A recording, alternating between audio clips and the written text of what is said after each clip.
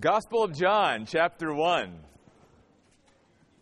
We continue our study in the Gospel of John, chapter 1. We're going to pick it up tonight in verse 14 of John chapter 1. And John, again, has such a unique perspective on Christ. He was a disciple that leaned his head on Jesus' chest during the Last Supper. He was a disciple that Jesus entrusted the care of his mother to at the cross. In fact, he was the only disciple that was at the cross. He had a very unique relationship with Jesus. And he wrote this gospel way after the other three gospels. I think part of the reason why God did that was to fill in some of the blanks, if you will, that the other Gospels did not. Remember, 90% of the Gospel of John is unique to John. It is not found in Matthew, Mark, or Luke.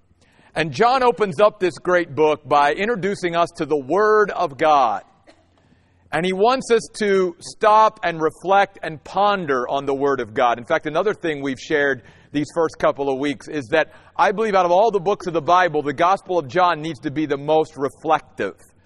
It needs to be the one book that we really slow down on, because John has so many profound things to say that we will miss how profound they are if we rush through it. John wants us to stop and reflect and ponder and consider these things very carefully. And so he's talked to us about the wonder of the Word of God, that in Him is light and life. He hasn't named the Word of God yet, but He certainly introduced us to the Word. And He's told us that the Word was God, the Word was with God, the Word has been here from eternity past, all through eternity. The Word was in the world, and the world that was created by Him did not recognize Him. And now He's going to tell us, beginning in verse 14, how the Word came into the world. And He's going to actually introduce us to the Word and give the Word a name tonight. So notice in verse 14, He says, "Now the Word became flesh." The Word of God became flesh. This wonder of a word. The Word that expresses the very mind and will of God. The personification of God, if you will. The perfect expression of God became human. Human. And there's no doubt that up to this point, John has certainly, in a very clear way, expressed the deity of Jesus Christ. That Jesus is fully God, 100% God. But now He's going to share with us another truth of equal importance. And that is that Jesus Christ is also 100% human. And again, John wants us to stop there for a moment and realize what is taking place. I mean, down through history, even people who believed in a God might believe that God even cared enough to maybe every once in a while come and do a quick appearance. But never to actually assume a human body. In fact, down through history, there's even been false teaching that has taught that anything material is evil.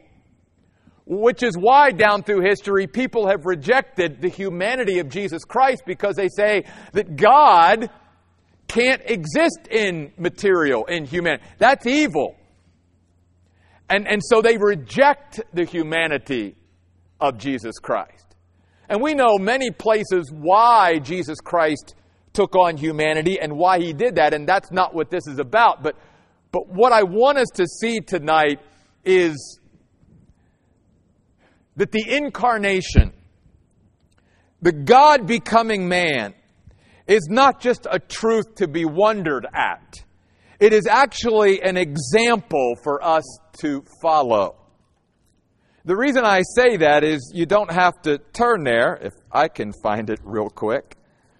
I want to read this passage to you out of the book of Philippians, where Paul writes to Christians you should have the same attitude toward one another that Christ Jesus had, who, though he existed in the form of God, did not regard equality with God as something to be grasped or held on to, but emptied himself by taking on the form of a slave, by looking like other men, and by sharing in human nature.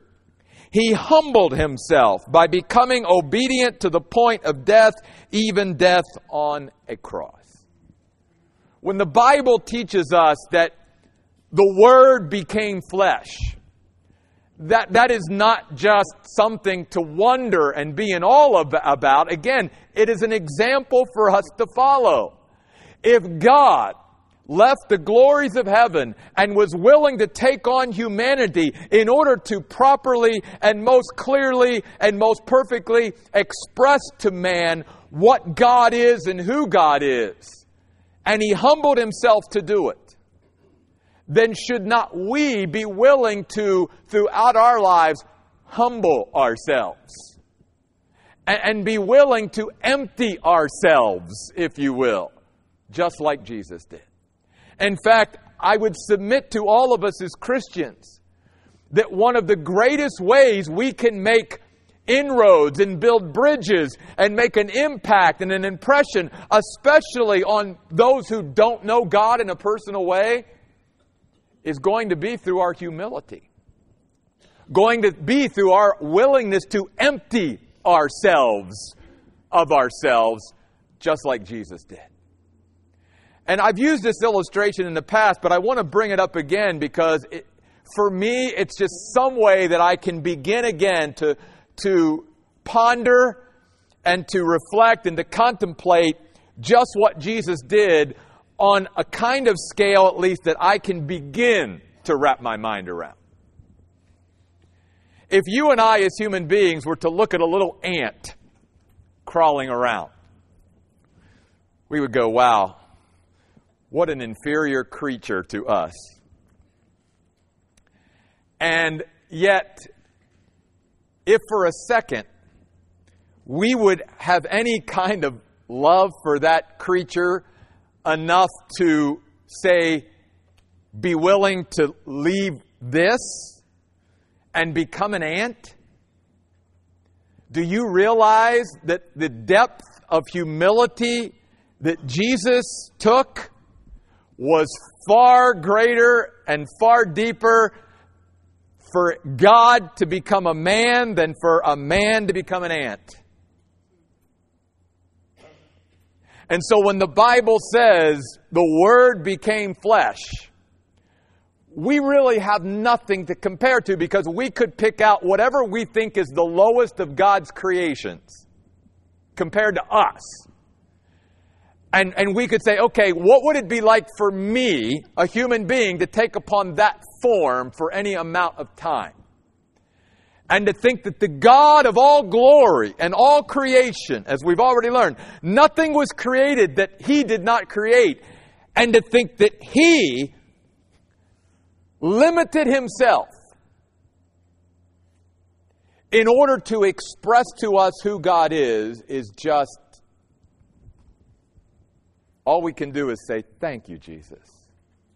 Thank you, Jesus, that you were willing to become flesh, willing to take upon humanity. Think about this for a moment. We're not going to get very far, but that's okay.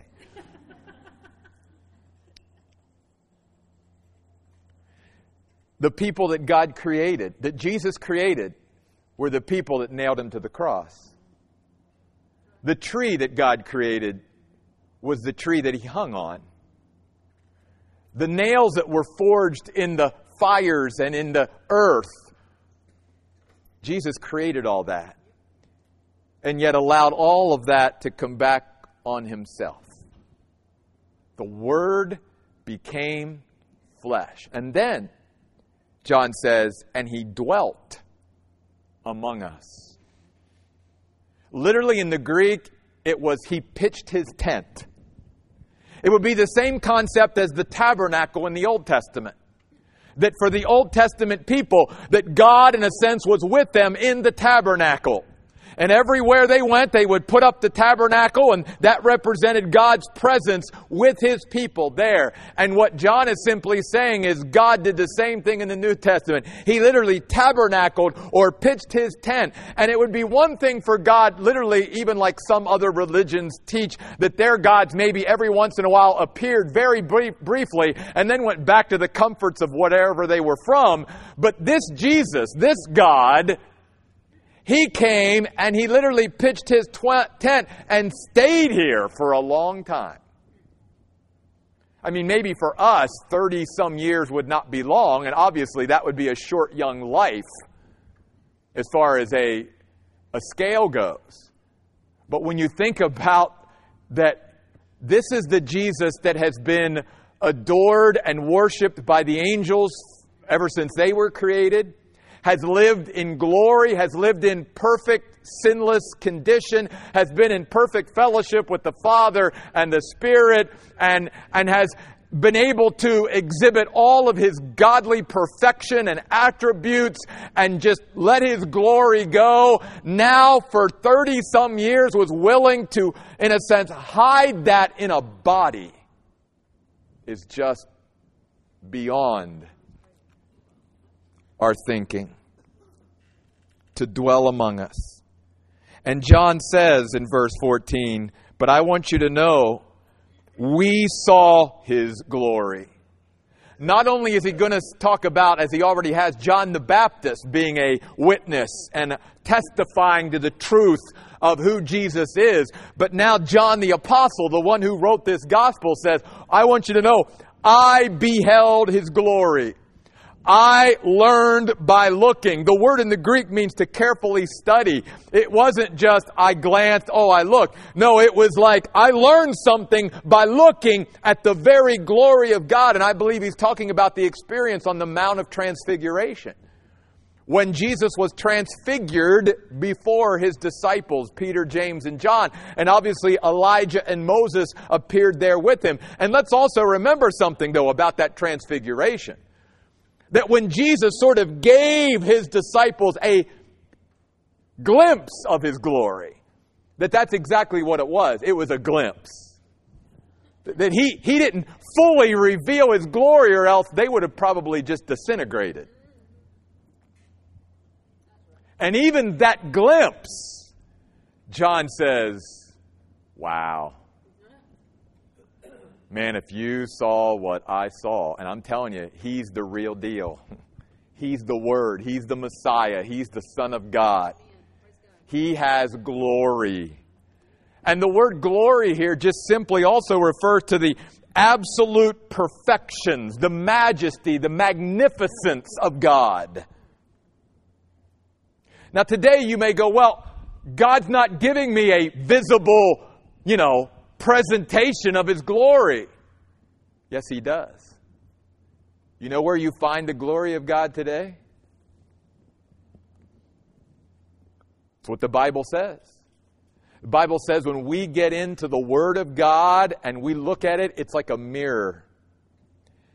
And we are changed from one level of glory to another level of glory by the Word of God and the Spirit of God taking the Word of God. And we begin to understand God's glory today, not through necessarily seeing glimpses of His glory that He literally shows to us like He did on the Mount of Transfiguration, but we do behold His glory through His Word.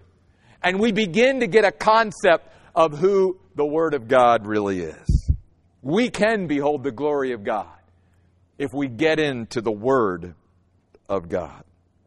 And John says, the glory of the one and only. And I love the Net Bible's translation there, because in some older translations it would use the term only begotten. And many cults and false religions would take that and say, see, only begotten. That means that Jesus somehow was less than God because He was begotten. As if they translated and interpreted the word as if somehow Jesus had a beginning. But that's not at all what the Greek language means. It means the only one of its kind. That's what the word means. The only one of its kind. And so John is saying, you've got to understand that there's no one else like the Word. That Jesus is unique and has no one else like Jesus. And there never will be. That there's never going to be one who is 100% God and 100% human. Never. Only Jesus. And so again, John here is really trying to witness and testify to the wonder of the Word. And then he says, you know what else was so great about Jesus? Yes, we beheld visibly His glory, but you know what really impacted us? This Jesus was full of grace and truth. That's what impacted John.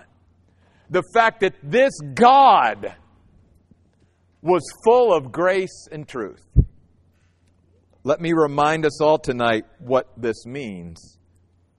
The word grace means God's loving kindness, favor, and goodwill. And John says Jesus was full of that. He was full of loving kindness, full of favor, full of goodwill towards us, towards everyone, because that's His nature. He is complete in grace. He lacks nothing in grace. And then John says He also lacks nothing as far as truth goes. And this word speaks about the integrity of Jesus Christ. That He is personally excellent, if you will. That He is free from pretense. He is free from deceit. He is free from falsehood. So when Jesus Himself said, I am the way, the truth, and the life, Jesus is saying, you can trust me. I'm not trying to deceive you in any way. That there's no bit of falsehood in me. I'm not trying to sell you a bit of goods. Everything I say, it's right out there. It is truth. And I cannot lie. And John says He's full of truth. He can't lie. He's God. Everything He ever did was absolute integrity.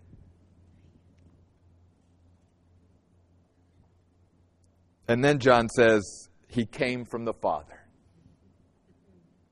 Because we need to be reminded that when Jesus came, it wasn't just out of His love for us, but the Father loved us too, and the Father sent His Son into the world.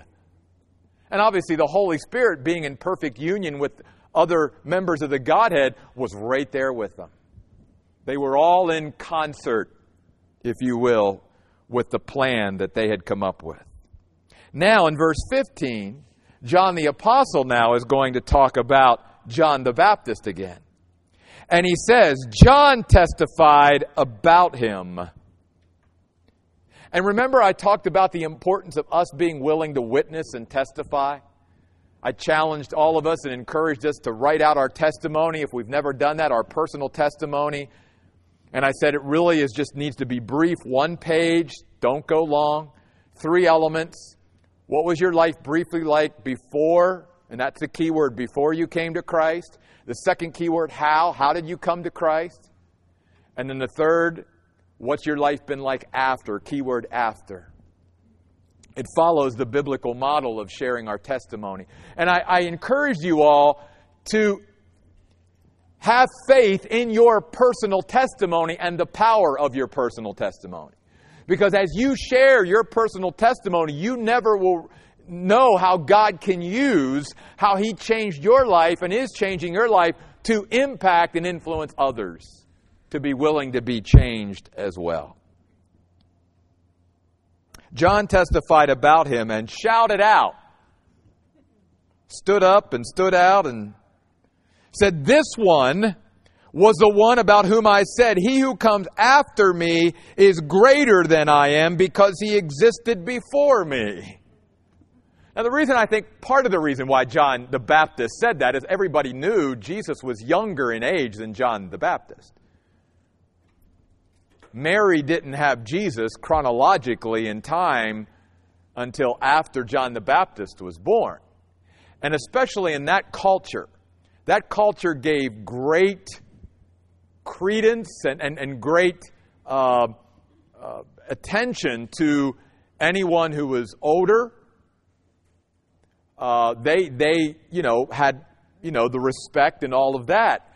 And so John just wants to put it out there. Look, I may be a few months older than Jesus, but here's what you got to understand. Jesus is always going to be greater than me, even though he's younger than me, because he actually existed before me.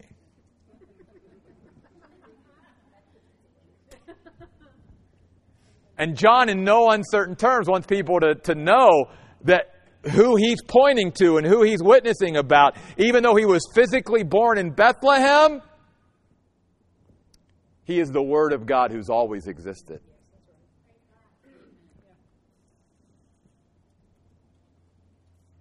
By the way, the word greater here means to be in front of. And it's a great reminder to us as Christians that Jesus Christ should always be in front of us. Or maybe you say it this way, we should always be following Jesus.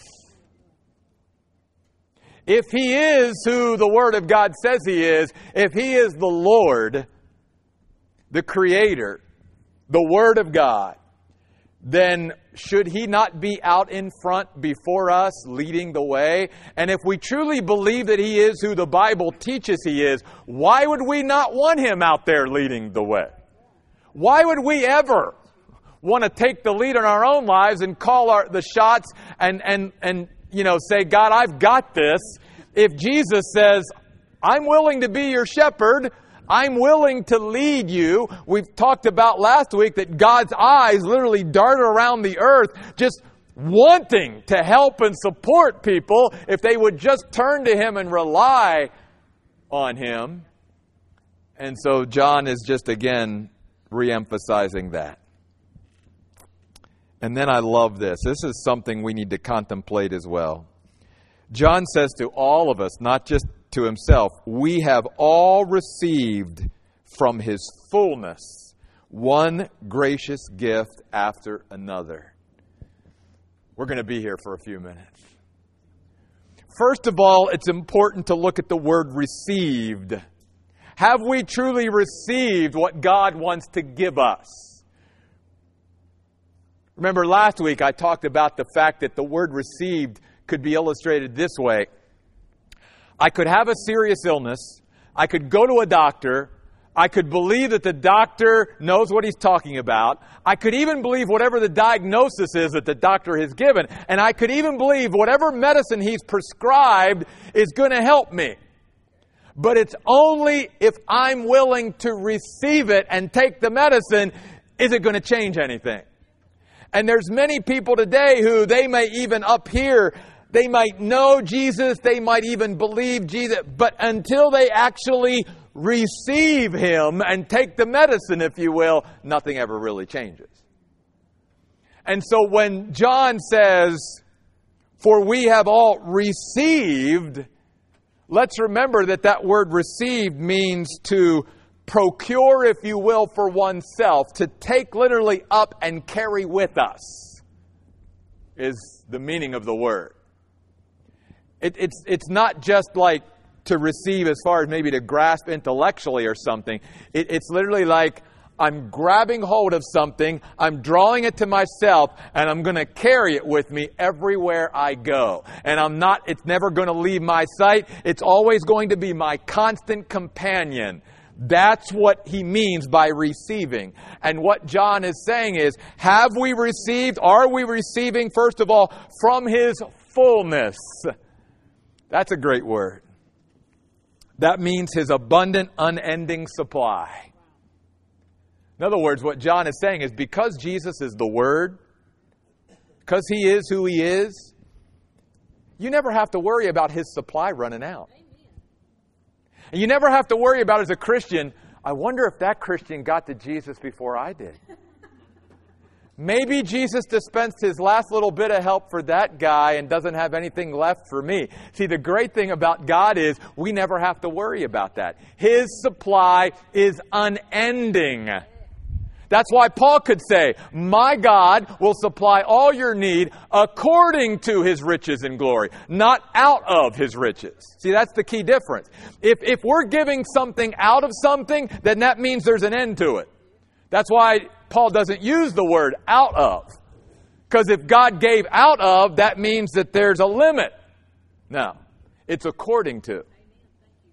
God can give and give and give and give and never have anything diminished. He's got an unending supply. So think about that even in your own life. Whatever you need, God has an unending supply of everything that you need. And that's what he goes on to say when he uses the words gracious gift after another. Grace upon grace, some translations say. Here's what John means. Whatever we do need, it's there in abundance. And it's not like God is this giver that like, well, I'll give you a little bit just to get by. No. The Bible says, man, God will pile it on if you want it. It is an abundant, generous gift of grace, one after another, a benefit after another. And here's another thing that John's saying. Every day I get up, I can, if I'm willing to receive it, I can get a whole new supply of grace every day. It's like John is using the idea of the manna in the Old Testament. When they got up every day, remember, God said, you can't take manna for the next day. But what I will do is I will give you everything you need to get by that day. So every day they woke up, they went out, they got the manna that they needed for that day. And John is saying, do you realize that every day, if you're willing to receive it, God will give you all the grace that you need for that day. Every day. And no matter what you and I face, no matter what it is, it will be there for us. And it comes out of His fullness. So as we've said before, and it's taught in other places in the Word, if I have a situation where I need, on a scale of 1 to 10,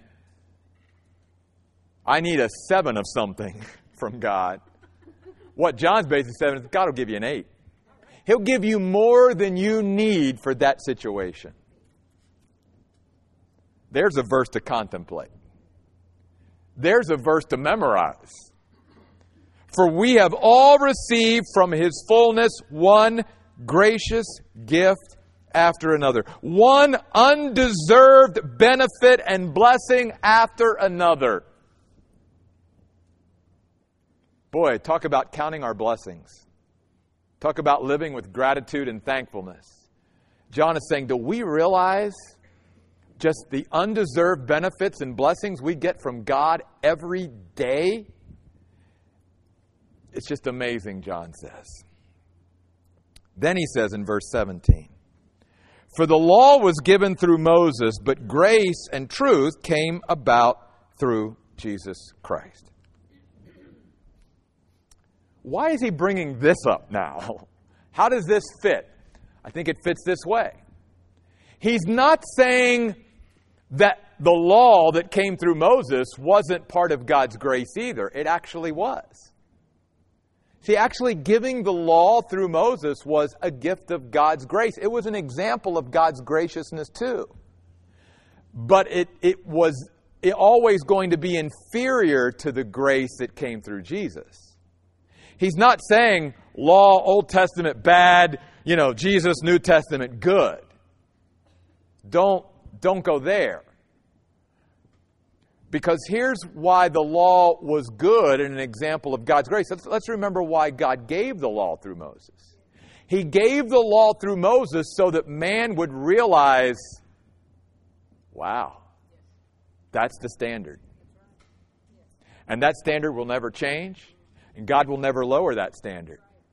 And God gave the law through Moses so that I would be convicted, so that I would be condemned, so that I would go, I got nothing. I need you, God, and what you supply, because I can never live up to that standard on my own.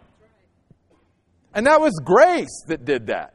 Because apart from the law, man would think, I can do that. In fact, don't we realize that man has done that throughout history? Hasn't man, even though God gave the law, he's done two things. He's either still going, well, I can still do that. I can measure up on my own. I can somehow attain that standard, and I can work for my salvation, and I can work for heaven, and I can work to get to God. And so he stubbornly, even though the standard is so high, he still in his pride thinks, I can do it apart from God. And then secondly, what else has happened through history is people will go, I can't measure up to that standard, so guess what I'm going to do? I'm going to change the standard and lower it. Which is pretty much what happens today. That's why people reject this. That's why they won't come to a church most of the time that teaches the truth, because it's too convicting, all that. Well, okay. But you understand when God does that, that's actually a gracious thing, because it reminds us how much we need God and need to rely on God and depend upon God, because God will never change His standard. God will never lower His standard just because we can't reach it. God says, I'm holy, you be holy. And we go, really? And the only way we can be holy is through the Holy Spirit's help. And that's why we've got to live every day in absolute dependence upon the Holy Spirit, because that's the only way we can live up to the law's standards. But here's what God did in the coming of Jesus Christ. The standard didn't get lowered. In fact, you read the Sermon on the Mount, there's times where Jesus actually almost, said, here was God's intent of that. It wasn't just don't do that, it's don't even do that. So Jesus, when the coming of Jesus, it wasn't like people think, we're living in the age of grace, it's so different now. No, when Jesus came, He never lowered the standard of God. But in the coming of Jesus Christ, what He did do was He brought the enablement that we would need to be able to live up to that standard. See, that's the difference. That is the difference between the Old Testament and the New. The Old Testament was all about pointing out to man the coming of Christ and when He would come, because they knew, I can't do this on my own. I can never live up to that. But when Jesus came, He not only provided the sacrifice that would bridge that gap between us and God through our sin, but then gave us the ability to be able to live up to the standard that God's always had. And so that's what John's pointing out. That was one gracious gift right after another that came through Jesus Christ. One final verse tonight. No one has ever seen God. The only one Himself, God, who is in closest fellowship with the Father, has made God known. Now again, some come to verse 18 of John and go, whoa, whoa, whoa. People have seen God. I mean, let's even go back to the Old Testament before Jesus. Didn't Moses see God? The word see here is not the concept of like Moses just getting a glimpse of God.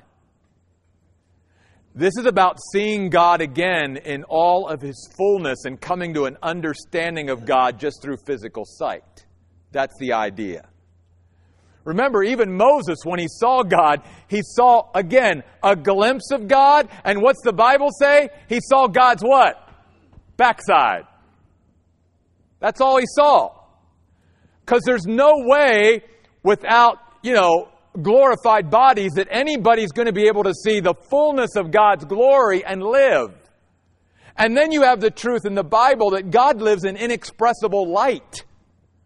So how can man really see God? And what John is simply then pointing out to us is, look, we could never really come to know God if God had not revealed Himself through Jesus Christ the way that He did. That's what John's trying to say.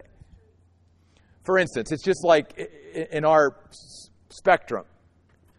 There is light within our spectrum that our eye can't pick up, even though it's there.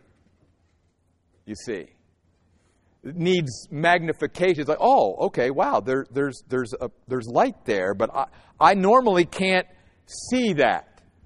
John is simply saying, just because someone physically with their physical eye may behold God, just like they did when Jesus Christ, God, walked the earth, doesn't mean they're going to come to faith in Him and come to understand Him. Because coming to truly know God has to come through faith. It has to come through our spiritual eyesight, not through our physical eyes. And that's what John means by no man has seen God. We can't come to an understanding of God just by looking physically at Him. But here's how we do it. We do it because the only one who is God, who's in closest fellowship with the Father, has made Him known. And the point that John is making is this. No human being ever can claim or say that they are coming to know God in a better, deeper way apart from Jesus Christ. That's what John is saying. That's significant because down through history and even today, you have people touting and preaching and teaching that they are coming to a deeper understanding of God, a deeper level of God in their life, and yet Jesus Christ isn't even in the picture.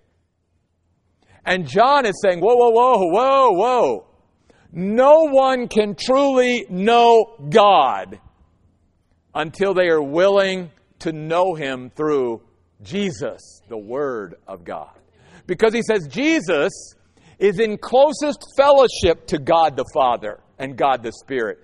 And the word literally means He's in the fold of His arm. Think of it as this part of your arm. And when you close it, how it's so close right there. That's the terminology that John is using here. That Jesus and the Father and the Spirit are that close. And when he says Jesus made Him known, instead of Jesus being in the fold of God, he's now then saying Jesus unfolded God and explains God to us in a way that we would never be able to know God other than through the way Jesus did it. Jesus is the explanation for God. Jesus unfolds for us God. And so, apart from Jesus, we will never truly know God. And that's the wonder that John wants to leave us with. Here's the challenge I want to leave us with. John says that Jesus was such a great witness, had such a great way of explaining and expounding God to us and unfolding who God is, because Jesus was in the closest possible fellowship with God.